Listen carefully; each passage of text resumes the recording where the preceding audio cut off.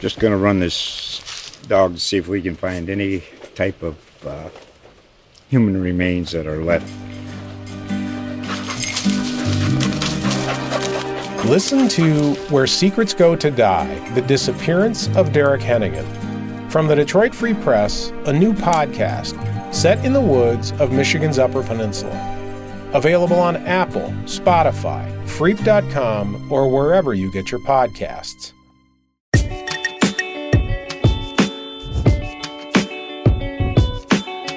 Welcome back to the Thunder Buddies podcast. I'm your host, Michael Martin, and I am joined by my Thunder Buddy on this Tuesday morning, Joe Masato. Joe, how are you doing? Doing good, Michael. It's a good Tuesday morning, July. It's hot. Let's get to it. Seems like the Thunder are almost relocating to Washington as Jared Butler has been signed away from his two-way deal to, is it a full contract or another two-way with the Wizards? Yeah, it's another two-way, but you're right. Jared Butler, who was on a two-way with the Thunder toward the end of last season, heading to the Wizards on a two-way. So obviously he was a Will Dawkins guy, or Will Dawkins obviously liked him, the former Thunder exec, who's now the GM with the Wizards. So Butler will get another chance at a two-way contract, which leaves two open two-way deals in Oklahoma City. Keontae Johnson has one of the two, and I would consider Lindy Waters III a strong candidate to get another one. So if you guys don't remember that situation, Lindy had a team option this summer. The Thunder declined it. He was promoted from a two-way to a standard deal. That option was declined, like I said. But he's still eligible to re-sign with the Thunder as a two-way player, and I expect that will happen. There's some stuff to take care of before then. But yes, Jared Butler on to Washington. I enjoy this just pipeline of guys because they have Eugene now. They have a couple other just like former Thunder guys, Muscala, Gallinari. Yeah. So who's next? That's a real question. Probably not Shea Gilgeous-Alexander, Jalen Williams, or Josh Giddey, I would say. We need Poku near the nation's capital, him and Bilal Coulibaly. Hey, that could be a landing spot for young Poku. Maybe some Trey Mann action, Jeremiah Robinson Earl. Keep the pipeline open. But I have seen some people asking about, well, why didn't the Thunder just sign him to a two-way or this and that? And I think with Butler, he was a free agent, so he just went somewhere with more opportunity for him to play. Is that right? Well, I mean, I would say that the Thunder wasn't, if they were more interested in bringing him back, I think they would have. Mm-hmm. I think Jared Butler is a fine player, but it's not like, you're losing sleep over losing him to another team. I mean, he's an undersized guard who is, about to turn 23. I think, he profiles best as maybe like a third team point guard who can just settle things down in case of emergency. Maybe he's more than that in Washington. He's able to prove himself a little bit more, but Jared Butler is not part of the long-term plans in Oklahoma City. So I would not be upset over this if I was a Thunder fan. Unless you're Rylan Stiles. He's lost Darius Baisley. Boy. He's lost Jared Butler. Just nothing going for him right now. But man doesn't know how to pick them. I guess not. But we had some Q&A questions that we wanted to that you picked out here. And let's get right into it from @HotRock'n'Roll. He wants a rundown on the new rules for team member counts, how many guys are able to dress out each game, two-way contracts, and any other relevant info around this subject. Yeah, I think this is a good place to start because it's basically like a primer of the offseason rules. So in the offseason, teams can carry up to 21 players, and that includes two-way contract players. So right now, the Thunder is at 21. So I mentioned the possibility of bringing Lindy back on a two-way deal. They can't do that right now because he would be player number 22. So other stuff would have to happen. Rudy Gay was waived because he was the 21st man, and he had to make way for Jack White to sign. Now you have until the start of the regular season to carry that many, but then you have to whittle it down to 15 players on standard contracts, 3 players, up from 2 last year. This is a part of the new CBA. So 3 players on 2-way contracts for a total of 18 spots. And Hot Rock and Roll also asked, able to dress out each game. So that's a new thing this season as well. Teams can now have 15 players as opposed to 14 dressed out in each game. That's very nice. I remember a while ago, I think it was even less that you could have dressed out. I think the Celtics won a title, and Doc Rivers said that Brian Scalabrine sprinted back in the locker room to put on his like uniform so he could celebrate with the team and not just be a guy in a suit. So I think this doesn't harm anyone other than some Thunder fans whenever they see that Mark is going, I can play 14 guys. Now 15. 15, yeah. He's going to go through the entire... It's going to be like that Kentucky team with Devin Booker and Karl-Anthony Towns where it's just units five at a time. Platoon substitutions, hockey style. Absolutely. Well, we have 3 questions here. They're all sort of around the same, so I'll ask them all together. Logue May 92, prediction for final roster heading into the season. George _2_ plowshares with Summer League wrapped up. Who do you think the roster cuts are? Do you see a future for Trey Mann on this roster? And at Stadden Banks 9, who's on the chopping block? Do you see us making another trade or just cutting guys? I feel like this is all sort of in the same vein. Yeah, everyone, when I called for mailbag questions on the website formerly known as Twitter, most of the questions were about the roster situation and kind of predictions for the final roster. So shout out to these folks for asking that question. Here's I can give a rundown. I have my 15-man prediction, if that would not be too boring to rattle off here. Go for it. All right. So this is in relative order of certainty. So I have Shai Gilgeous-Alexander, Chet Holmgren, Jalen Williams, Josh Giddey, Lou Dort, top 5. Cason Wallace, Ousmane Dieng, Kenrich Williams, Vasily Micic, Isaiah Joe. Now we're at 10. So the last 5 spots, I have Aaron Wiggins, Jay Will, Poku, Trey Mann, and Davis Bertans. And on 2-way deals, this is an old prediction because I had Jared Butler on here, but Keontae Johnson, Lindy Waters III, and whoever you want to guess about the next 2-way player. So based on that list, that leaves off some notable names. Jeremiah Robinson-Earl, Victor Oladipo, Jack White, Usman Garuba, and Ty Washington. So I have no idea if that's how it's going to play out. I think Oladipo is not likely to make the roster. JRE, Jack White, Usman Garuba, Ty Washington, to me, are all in kind of the same category. One of them might emerge, but multiple of them probably won't. Michael, what say you? Where do you see JRE, Jack White, Garuba, Washington Jr.? Which of those guys do you think is most likely to make the team? Man, I'd say Jerry 1 just because they've had him in the building and they kind of know what they have. I agree. And they've seen him play well. I just don't, and we'll get into Jack White later. I just haven't been overly impressed, and I don't mean that as an insult to him. I just don't nothing stands out necessarily. Garuba, I can see the potential, and then Ty Washington would be the one out of those, other than JRE, who I would have, I guess, second. But yeah, JRE is definitely the number 1 for me of if you're just ranking those 4 guys. Yeah, I would have JRE number 1 as well. I think it's been easy to kind of cool off on him recently because of the injuries. And when he's come back from those ankle injuries, just hasn't played well. I also think he's a guy that's really hard on himself and probably just needs a bit of a confidence boost. But we've seen him play well for the Thunder, especially with what he flashed in his rookie season. This is a big 3rd year coming up for him. So given that he's been around, I agree with you that JRE is the most likely of those to make the team. And I grouped all the other guys together because they have not been around. I mean, excluding Victor Oladipo, who was, but already waived Rudy Gay, Garuba and Tai, I'm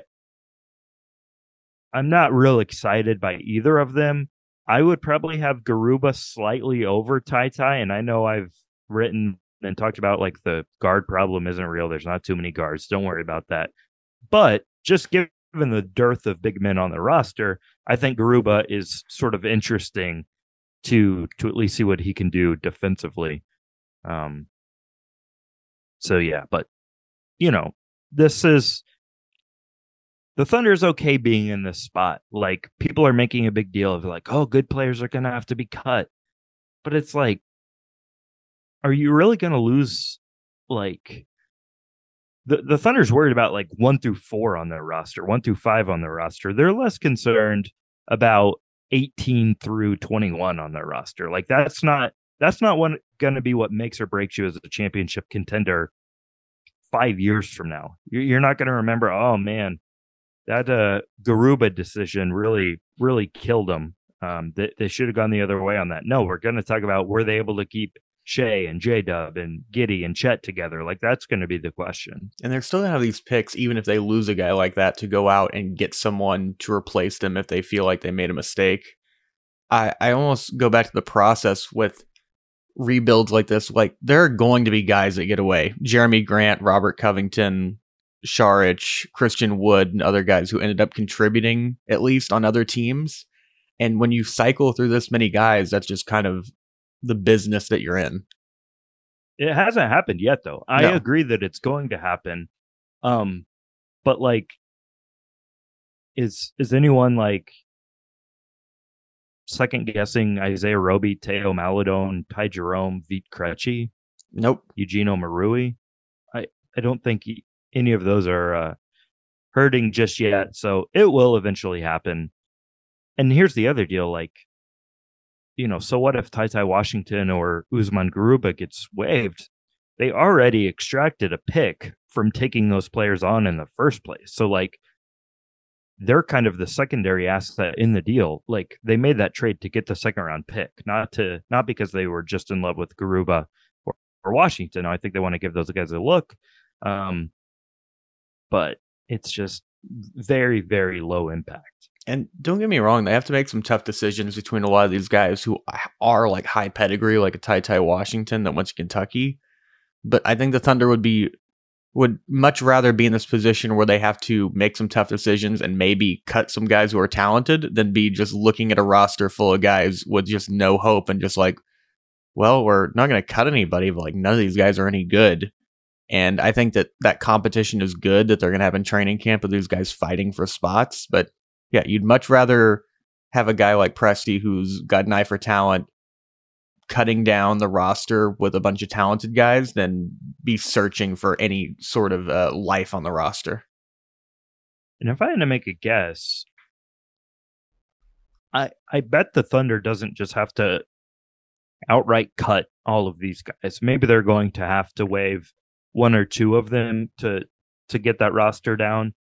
But I think they could still like flip guys like Tai and Garuba because they were recent first round picks. Someone might be interested in them, even for like a protected second rounder or something like that, to where you can still kind of get something out of that kind of on both sides of the trade. So, yeah, something like a roster very questions are fun to talk about. Yeah, something like that, a very protected second where you're almost just giving up the salary and you just don't have to buy him out, and the other team just like, here's a free get out of jail free card. But rounding back to one of those questions, do you see a future for Tre Mann on this roster? I know you said that he was a guy that you wouldn't cut, but just for me, it feels like this is his last tryout year for the Thunder, at least.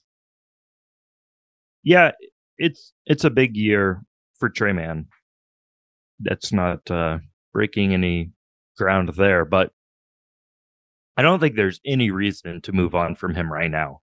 In a trade, sure, but it makes no sense to just like waive him.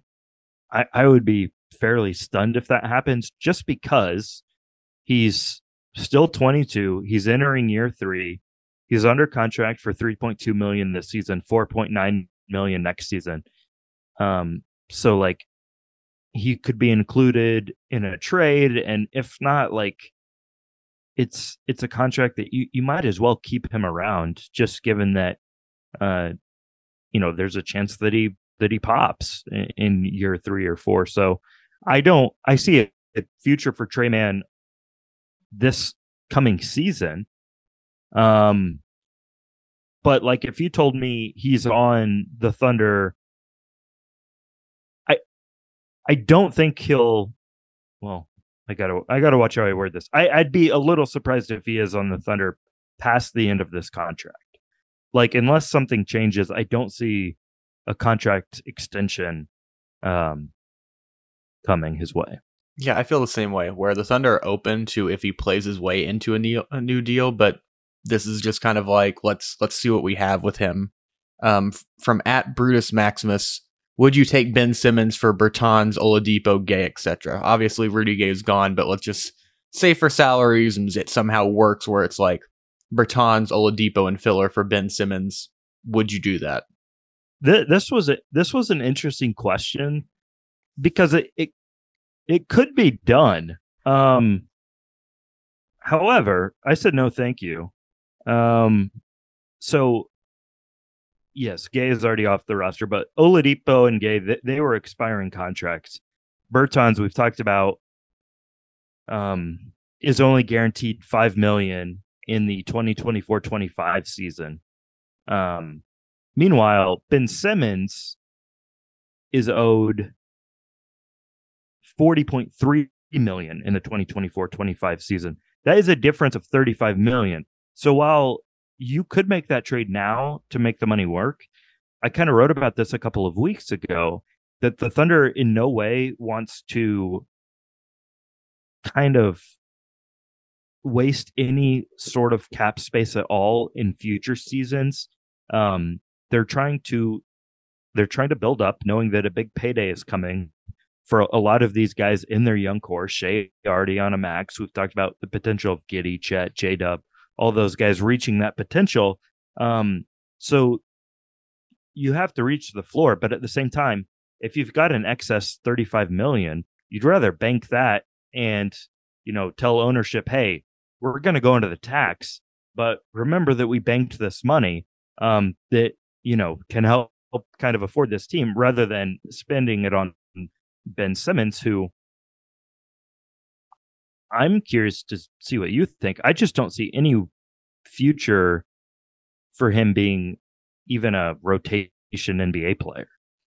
Yeah, I wouldn't want him near my young team at all. I just get him away from my kids. Exactly. It's like just Sam Presti standing on the lawn, just like, get out of here. No. But Ben Simmons, we talked about it earlier. He was an all-NBA player. He was really, really good, but just all these things going on.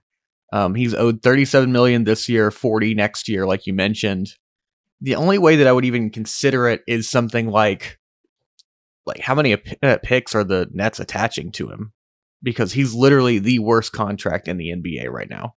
Yeah, that's true, and I should have addressed that in my answer, but it would. Yeah, there's no way the Thunder would do this without picks attached. Yeah, and just what are those picks? And then for Ben Simmons, not necessarily him as our individual player or him just like in particular in mind, like you talked about with those salaries, but I do think it's important for them, as in the Thunder, to have a big salary that's tradable at some point, because we've seen teams like the Celtics for many years. It was like, well, if you want to trade anyone, the only tradable salaries you rarely have to get anybody of value is your big 3 to 4 of like Tatum, Brown, Smart, and Horford, and you don't want to move off any of those guys. So I think it is important to have sort of a larger salary slot if you're going to make a trade, but I don't think Ben Simmons is the guy who I would want in that spot. Ben Simmons' dad played college basketball at Oklahoma City University, so there is precedent for a Simmons playing in Oklahoma City, but yeah, it's not going to happen. Josh Giddey's going to turn his career around. It's an Australian connection. Yeah, I didn't even think about that, but yeah, it's just even. I mean, sure, if the picks were juicy enough, sign me up. But even then, wouldn't you just send him home? Yeah, that's true. Yeah, you probably would not give him the address of the practice facility. Because just like as a hypothetical, Simmons next to Chet defensively sounds really good, but he's not. Like, there are just all these other variables that you have to take into account that I just don't really think the Thunder want to deal with, and it's something I don't really want to deal with either. So yeah, it'd be weird to keep a guy at home for 2 years, but on an expiring deal, like the Thunder did this with Ariza, where he was on the team, but just never reported they were fine with that. He was fine with that.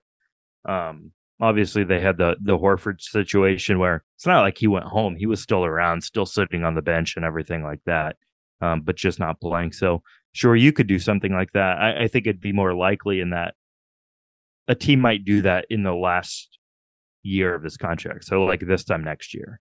yeah, I would wonder about that. Like, if you do it a year early, the Nets give you a bunch of assets, and then you flip him a year later for just some other contract. Because at 1 year left, it's much more tolerable than 2. Right. Well, from 2 Aussies to another one, at Onward Hustle wants to know, any thoughts on Jack White? Will we keep him heading into the regular season? So based on the list I just gave, my answer would be no. But I admittedly have it's like there's like a sinkhole in my brain when it comes to Jack White. I don't know about his status with the team. I don't know the Thunder's motivation for signing him.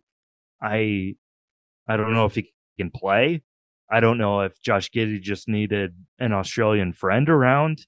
I don't really get the Jack White situation. There's not a lot of downside, though. Still don't know the details of that contract. But if it's a 2-year deal, second year is not guaranteed. There might not be a lot guaranteed in the first year. So it might be a thing to just get him into camp, see what he can do. He did flash some things as a two-way player with the Nuggets last year, played in 17 games for the Nuggets, but was a role player at best for 4 years at Duke. He's about to turn 26. So it's like, what's the upside here?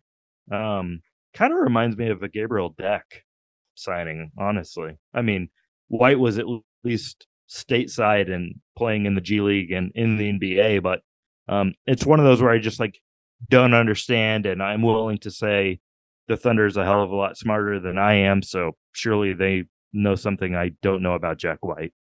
Yeah, I just don't. With a lot of these guys, when they come to the NBA, it's like, what's their NBA signature skill? And I just don't know what that is for him. And I've watched some stuff of him. The Duke, like you mentioned, 4 years. He's just on the team, role player, averaged like 5 points, probably less than that, and like 2 rebounds. And then he played really well in the NBL for a couple of years, and then now in the G League.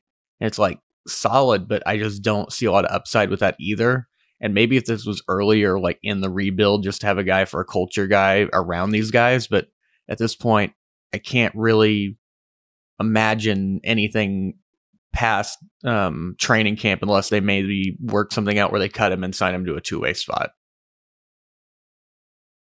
Yeah, and yeah, I don't know the logistics on how exactly that would work, but maybe that is a possibility. But yeah, I'd be a little surprised if Jack White took up one of the 18 spots. From at JJ Midland, is Poku a part of Presti's long range plan? Does he get re-signed, or does he get traded for a 5th round pick, or is he salary filler in a bigger trade? I don't think he's a 5th round pick, but I'll let you go. He's not. I guarantee he's not going to get traded for a 5th round pick, because such things do not exist. But I understand the sarcasm there. What would you define as long-term plan, Michael? That's because like it's easy to shoot it down that way whenever you say long-term plan, but I guess maybe the next 3 years, maybe, because with a lot of these players, it's just like long-term. It's like, what does that even mean? Because long-term for role players like Poku is probably going to be, I think long-term is 3 to 4 years. Yeah, I don't I don't consider any role players on this team long term. Like long term, I would say SGA, Giddey, Chet, Dub, Jang, Case and Wallace, maybe Lou Dort, but like that's pretty much the list. Maybe I'm missing somebody, Kenrich, but just maybe? off the Micic. yeah, even I would not say Micic just because we haven't even seen him yet, so could be a failed experiment. Kenrich probably.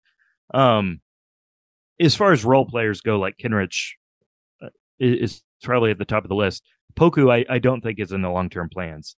I don't think as the Thunder's mapping out, imagine them in their facility and it's like, okay, we're plotting out how we're going to be, NBA champions in 2028. I don't think like Poku is taking up much space on that plan. This is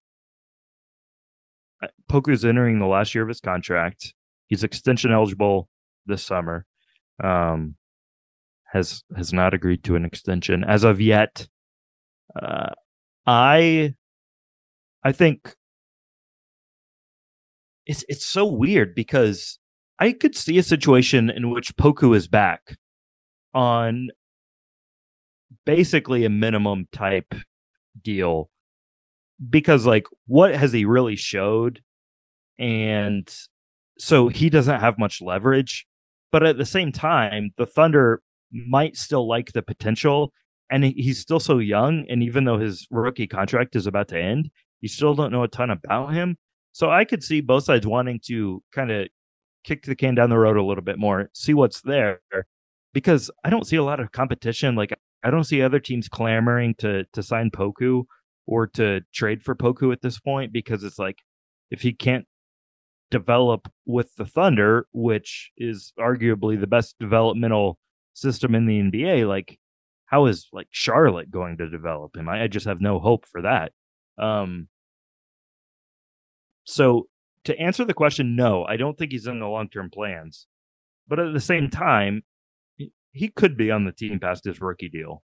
Yeah, I don't think he's in the long-term plans, but I don't think they're trying to ship him out tomorrow, is what I would say. Yeah. And for Poku, maybe some of this with the Thunder, he's just in a situation where he needs more time to develop. We knew that he was going to be raw when he was getting drafted, but maybe those minutes aren't there. Maybe he gets moved on to a team, say, like the Spurs. There's an easy pipeline between the Thunder and the Spurs. They're rebuilding. They want to have a bunch of potential guys out there. Maybe the Blazers, maybe Washington gets another former Thunder guy. But yeah. I think there are other teams that might have some interest, but it's not a long list of teams lining up. Yeah, I mean, the guy still played in less than the equivalent of 2 NBA seasons. So a lot of injuries have stacked up. And, as we always say, he was playing the best basketball of his career before he was hurt last season. So maybe there's still something there. It could also be a Darius Bazley type situation. Former first-round pick who is in the last year of his deal, probably not going to keep him. So you move him for a second-round pick. Like, I could see something like that happening. I do like the idea of being in the Thunder's front office, and they have to factor Poku into their plans, and just every single draft pick, they're like, okay, well, we have Chet number 2, but Jabari really fits next to Poku just so much better. Yeah. It's like, or we're going to have Leonard Miller, but it's like, he just eats a lot of minutes from Poku. It's like, let's go with Kaysen. Maybe they like the Jack White Poku 2-man combination for all I know. That is the oil underground that they're going to strike. That's like Presti's in there. He's like, Mark, we've figured something out. We've unearthed the next 2-man game. But at _Flay, what are some ways the Thunder can capitalize on fan interest in a young team's potential while waiting for on-court success to sell seats? Looking at Summer League's growth and other quote-unquote fan events throughout the league, anything that would translate to OKC.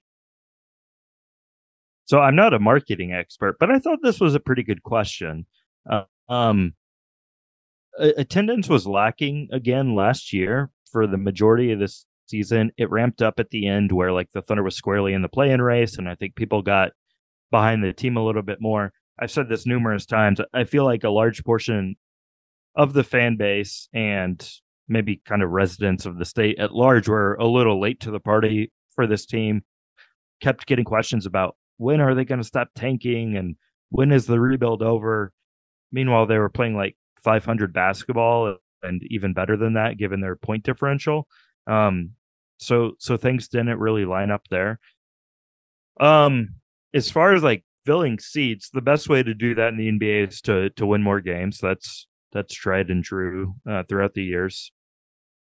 The other thing I would say, and I really like the folks that kind of run the in-game operations at the Thunder, but I think there could be some new juice to it, some new life. Just inject some new energy because, you know, a lot of the stuff that, a lot of the sound effects, the music, the whatever, like a lot of it has been the same for years and years.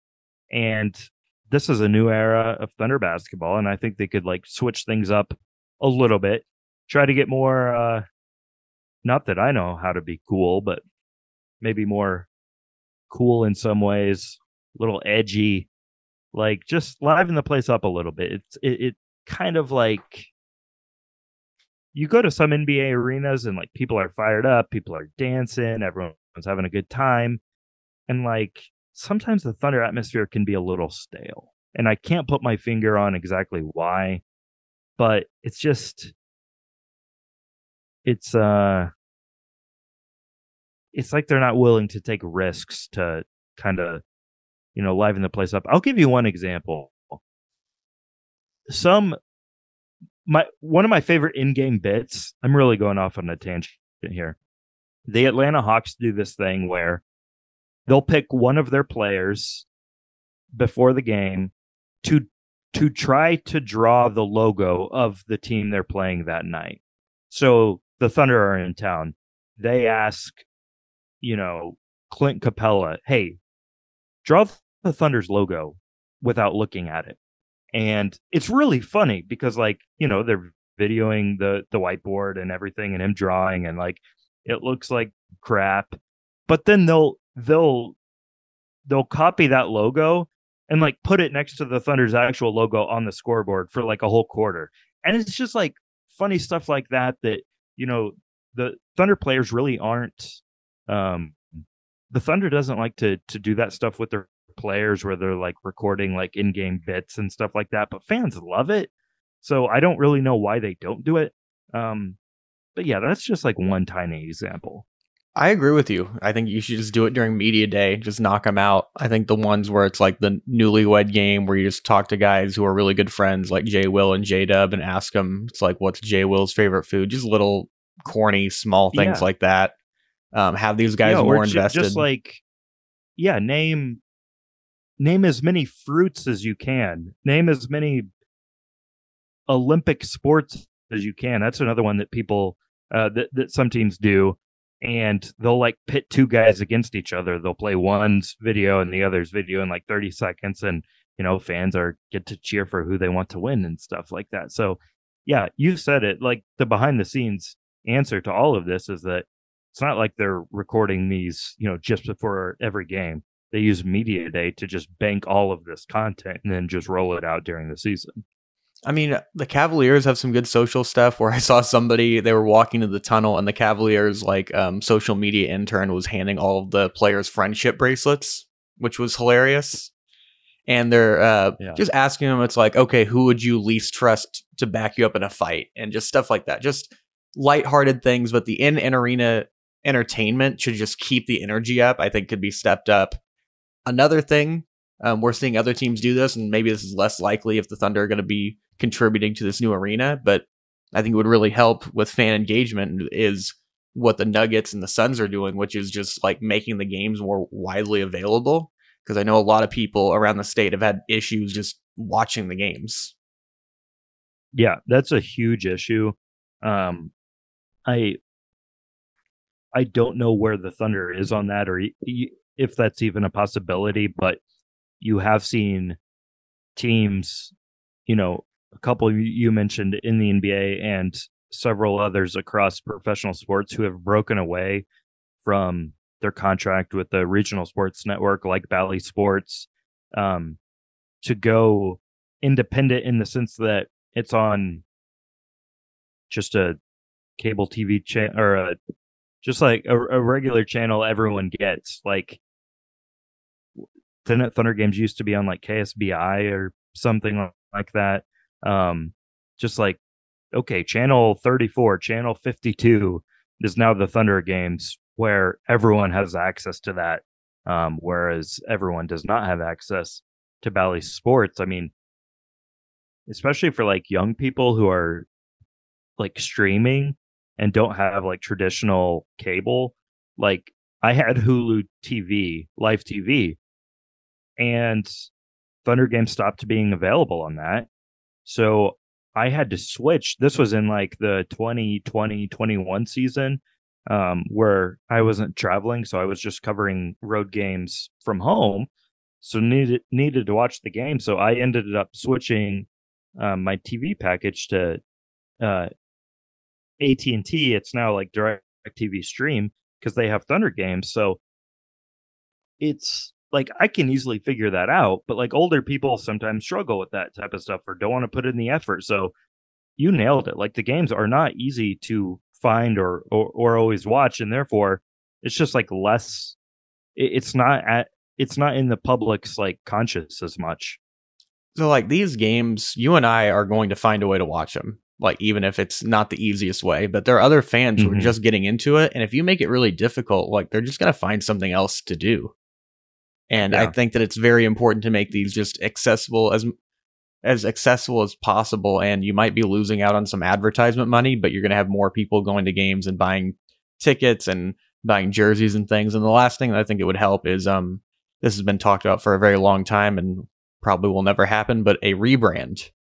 I think new jerseys, new logo to just signal to everyone this is a new iteration of the Thunder.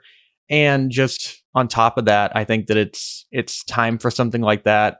We've seen a lot of teams do this, like LeBron, both times that he left, they went through a rebrand. I think that there have been other ones like New Orleans went through a rebrand after Anthony Davis left.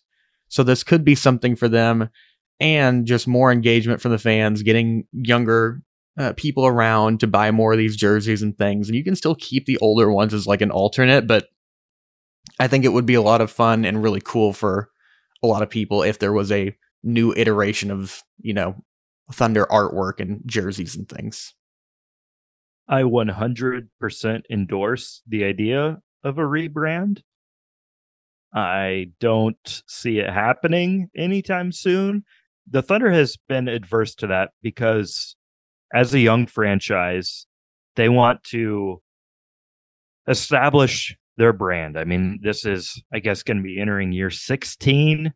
So, as a new team, you don't want to always be switching things up where you never had like an identity in the first place. But as a counter to that, this is the ideal time to rebrand. You could argue that this summer would have been the best time to rebrand. Because you're kind of running out of time if you don't, because then you are going to be perhaps rebranding during the middle of a new run where you would rather do it on the front end of that. Like, here's the new era of Thunder basketball with these new jerseys, this kind of reimagined logo. I'm not you might know this about me, Michael. I'm not a design expert, but Zach Lowe always does his rankings where he factors in like logo and uniforms and like team announcers and stuff, and the Thunder usually ranks last or close to last, and it's like it's hard to get excited about the logo or the uniforms. It's not bad, it's just like very safe. It is safe. Thank you. That is the that's the word I was looking for. Conservative keeps popping into my mind, but I don't want to I don't want to inject a word that might be confused for the state's politics. So it is a very safe design. Safe everything. The Thunder's in-game entertainment, safe. Everything they do is safe. Just get a little crazy is what I would say. You could already say that like the native inspired uniforms they wore a few years back. I think that would be an awesome like permanent brand change. So they could, just like how the Jazz incorporated for multiple years that like gradient red, yellow, black kind of look.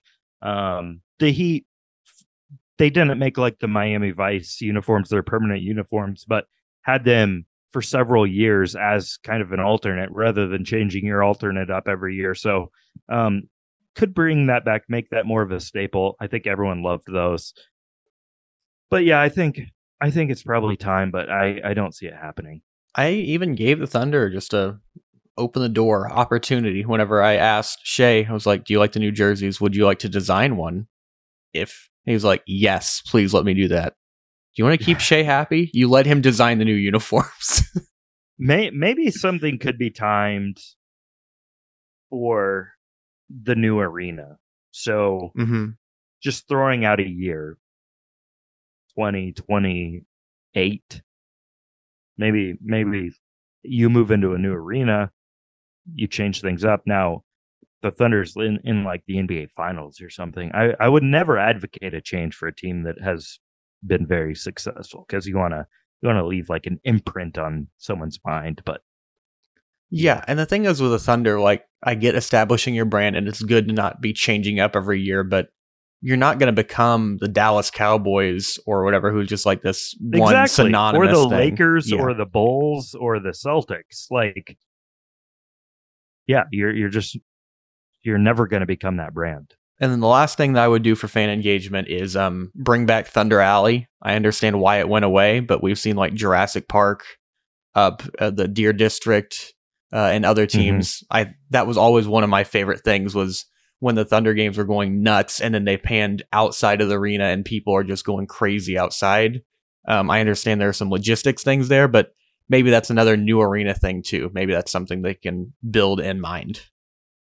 Yeah, and a lot of, I mean, downtown Oklahoma City has built up quite a bit, but a lot of these new arenas, there is like a kind of like a restaurant bar like district like near the arena that will kind of allow for that type of stuff. But also I think it's tied to the playoffs as well. Like if the Thunder is in the playoffs next season, I could see a Thunder Alley thing being revived. 2 more questions. At Fee_Ilson, I guess Filson, what would you say is the biggest need for this team after you factor in Chet? It seemed like as if he enjoyed playing the quote-unquote roamer when Jay Will played the 5. Maybe not the best spot for him forever. Could the 4 be his contract position or his rookie contract position like Evan Mobley? Yeah, I'm not really interested in the Chet 4 versus 5 question now. I mean, I think we've talked it to death. And I also think the answer is just going to naturally emerge. I think ideally you would want him playing the 5 defensively just to have him close to the rim. Sure, if he's better suited as a roamer type, then I think that'll happen. But like until we see him play, and until we see him play for a couple of years, until we see what sort of defensive scheme Mark Daigneault draws up now with Chet as the anchor of that defense, and a type of player that Daigneault hasn't had to play with before, I just don't think it's worth worrying about this question now. As far as needs, I'm kind of in the same place on that. I mean, every team needs more shooting. Every team needs more defense. Every team needs more ball handlers. But like the Thunder is in a really good spot where there's not like some glaring need. But again, they're so young, like a need is going to emerge. But right now, I don't even think they're in the business of like addressing needs because they don't know what they have in the first place. One thing that Chet has over Mobley is that he can shoot already. I think he's going to be a better shooter than Mobley. I don't think that's Yeah. a hot take. And Mobley, it kind of gives you some limitations of him playing at the 4 if he can't space the floor. Chet, I think you can see playing both, but I'm with you. It just doesn't really matter to me, the whole talk about it. And then you mentioned the roamer thing. He can still play the roamer as the 5 if you have J-Dub or Josh guarding one of the bigger body guys down there, because they're going to continue to add strength and add weight. And then for Chet, the last thing, it's not like Mark Daignault and Sam Presti and these guys have to go into training camp this year and they go, okay, we have to make a decision. Rest of your career, 4 or 5. Yeah. It's not like they're naming a starting quarterback or something. I mean, it's they don't even use traditional positional names. Like, the sport is just going away from that in general. So if one of us asked Mark, like, is Chet going to play center or power forward, I think he would make some kind of joke about it. And then say yes, something. and then make some analogy that hurts my feelings. Yeah, so... But, I mean, think of the other guys who are sort of like Chet's build or in that mold. Anthony Davis, 4 and 5. He plays both.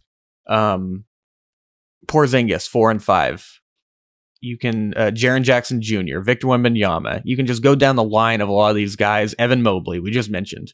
They play a little bit of both. I don't think that outside of like a handful of guys like Joel Embiid and Jokic, who are just like, you will play center, that's end of story, that's just kind of it. I think that Chet has a little bit more space to move around between those two spots.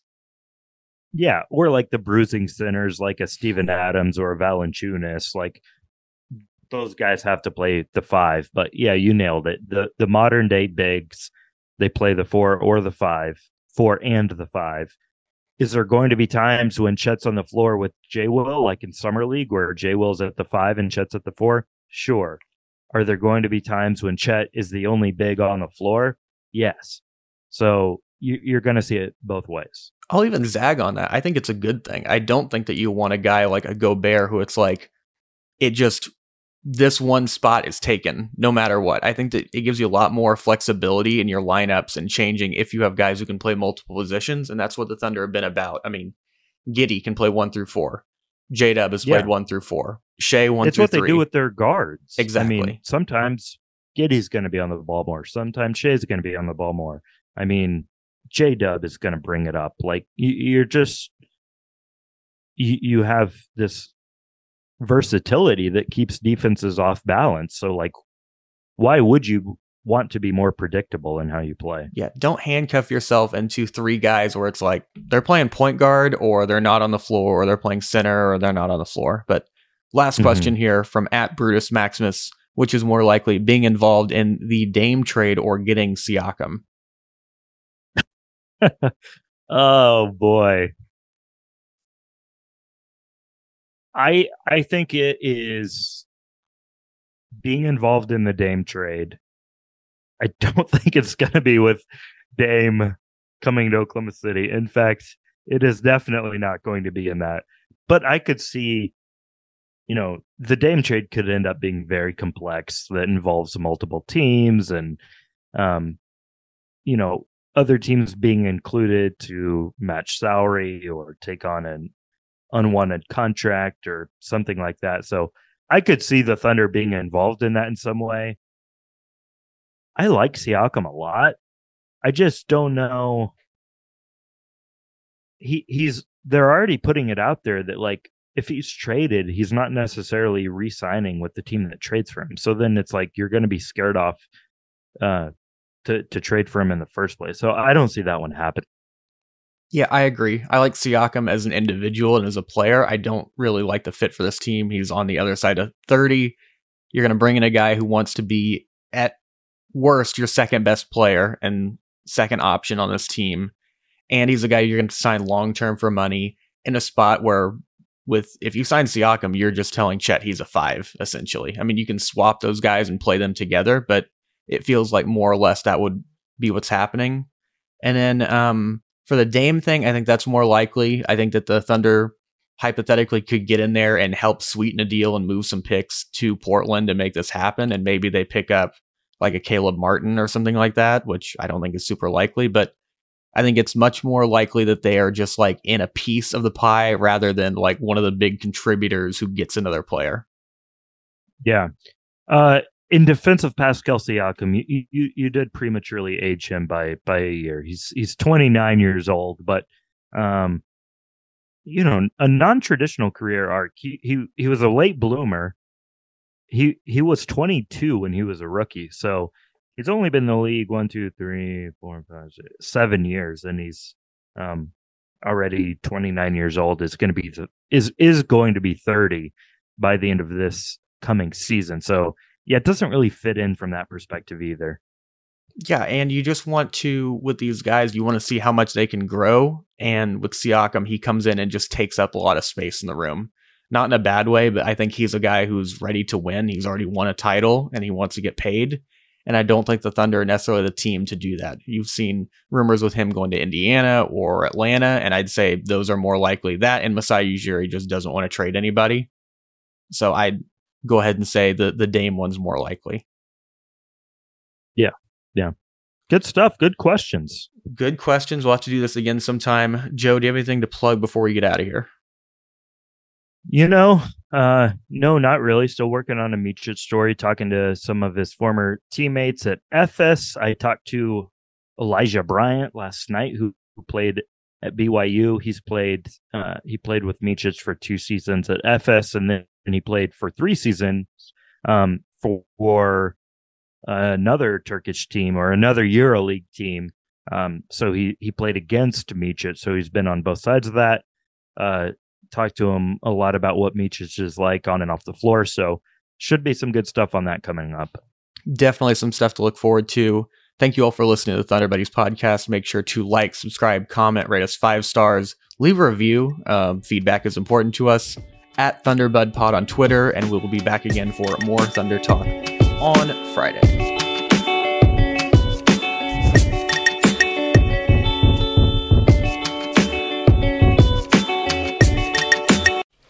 Just going to run this dog to see if we can find any type of human remains that are left. Listen to Where Secrets Go to Die, The Disappearance of Derek Hennigan. From the Detroit Free Press, a new podcast set in the woods of Michigan's Upper Peninsula. Available on Apple, Spotify, Freep.com, or wherever you get your podcasts.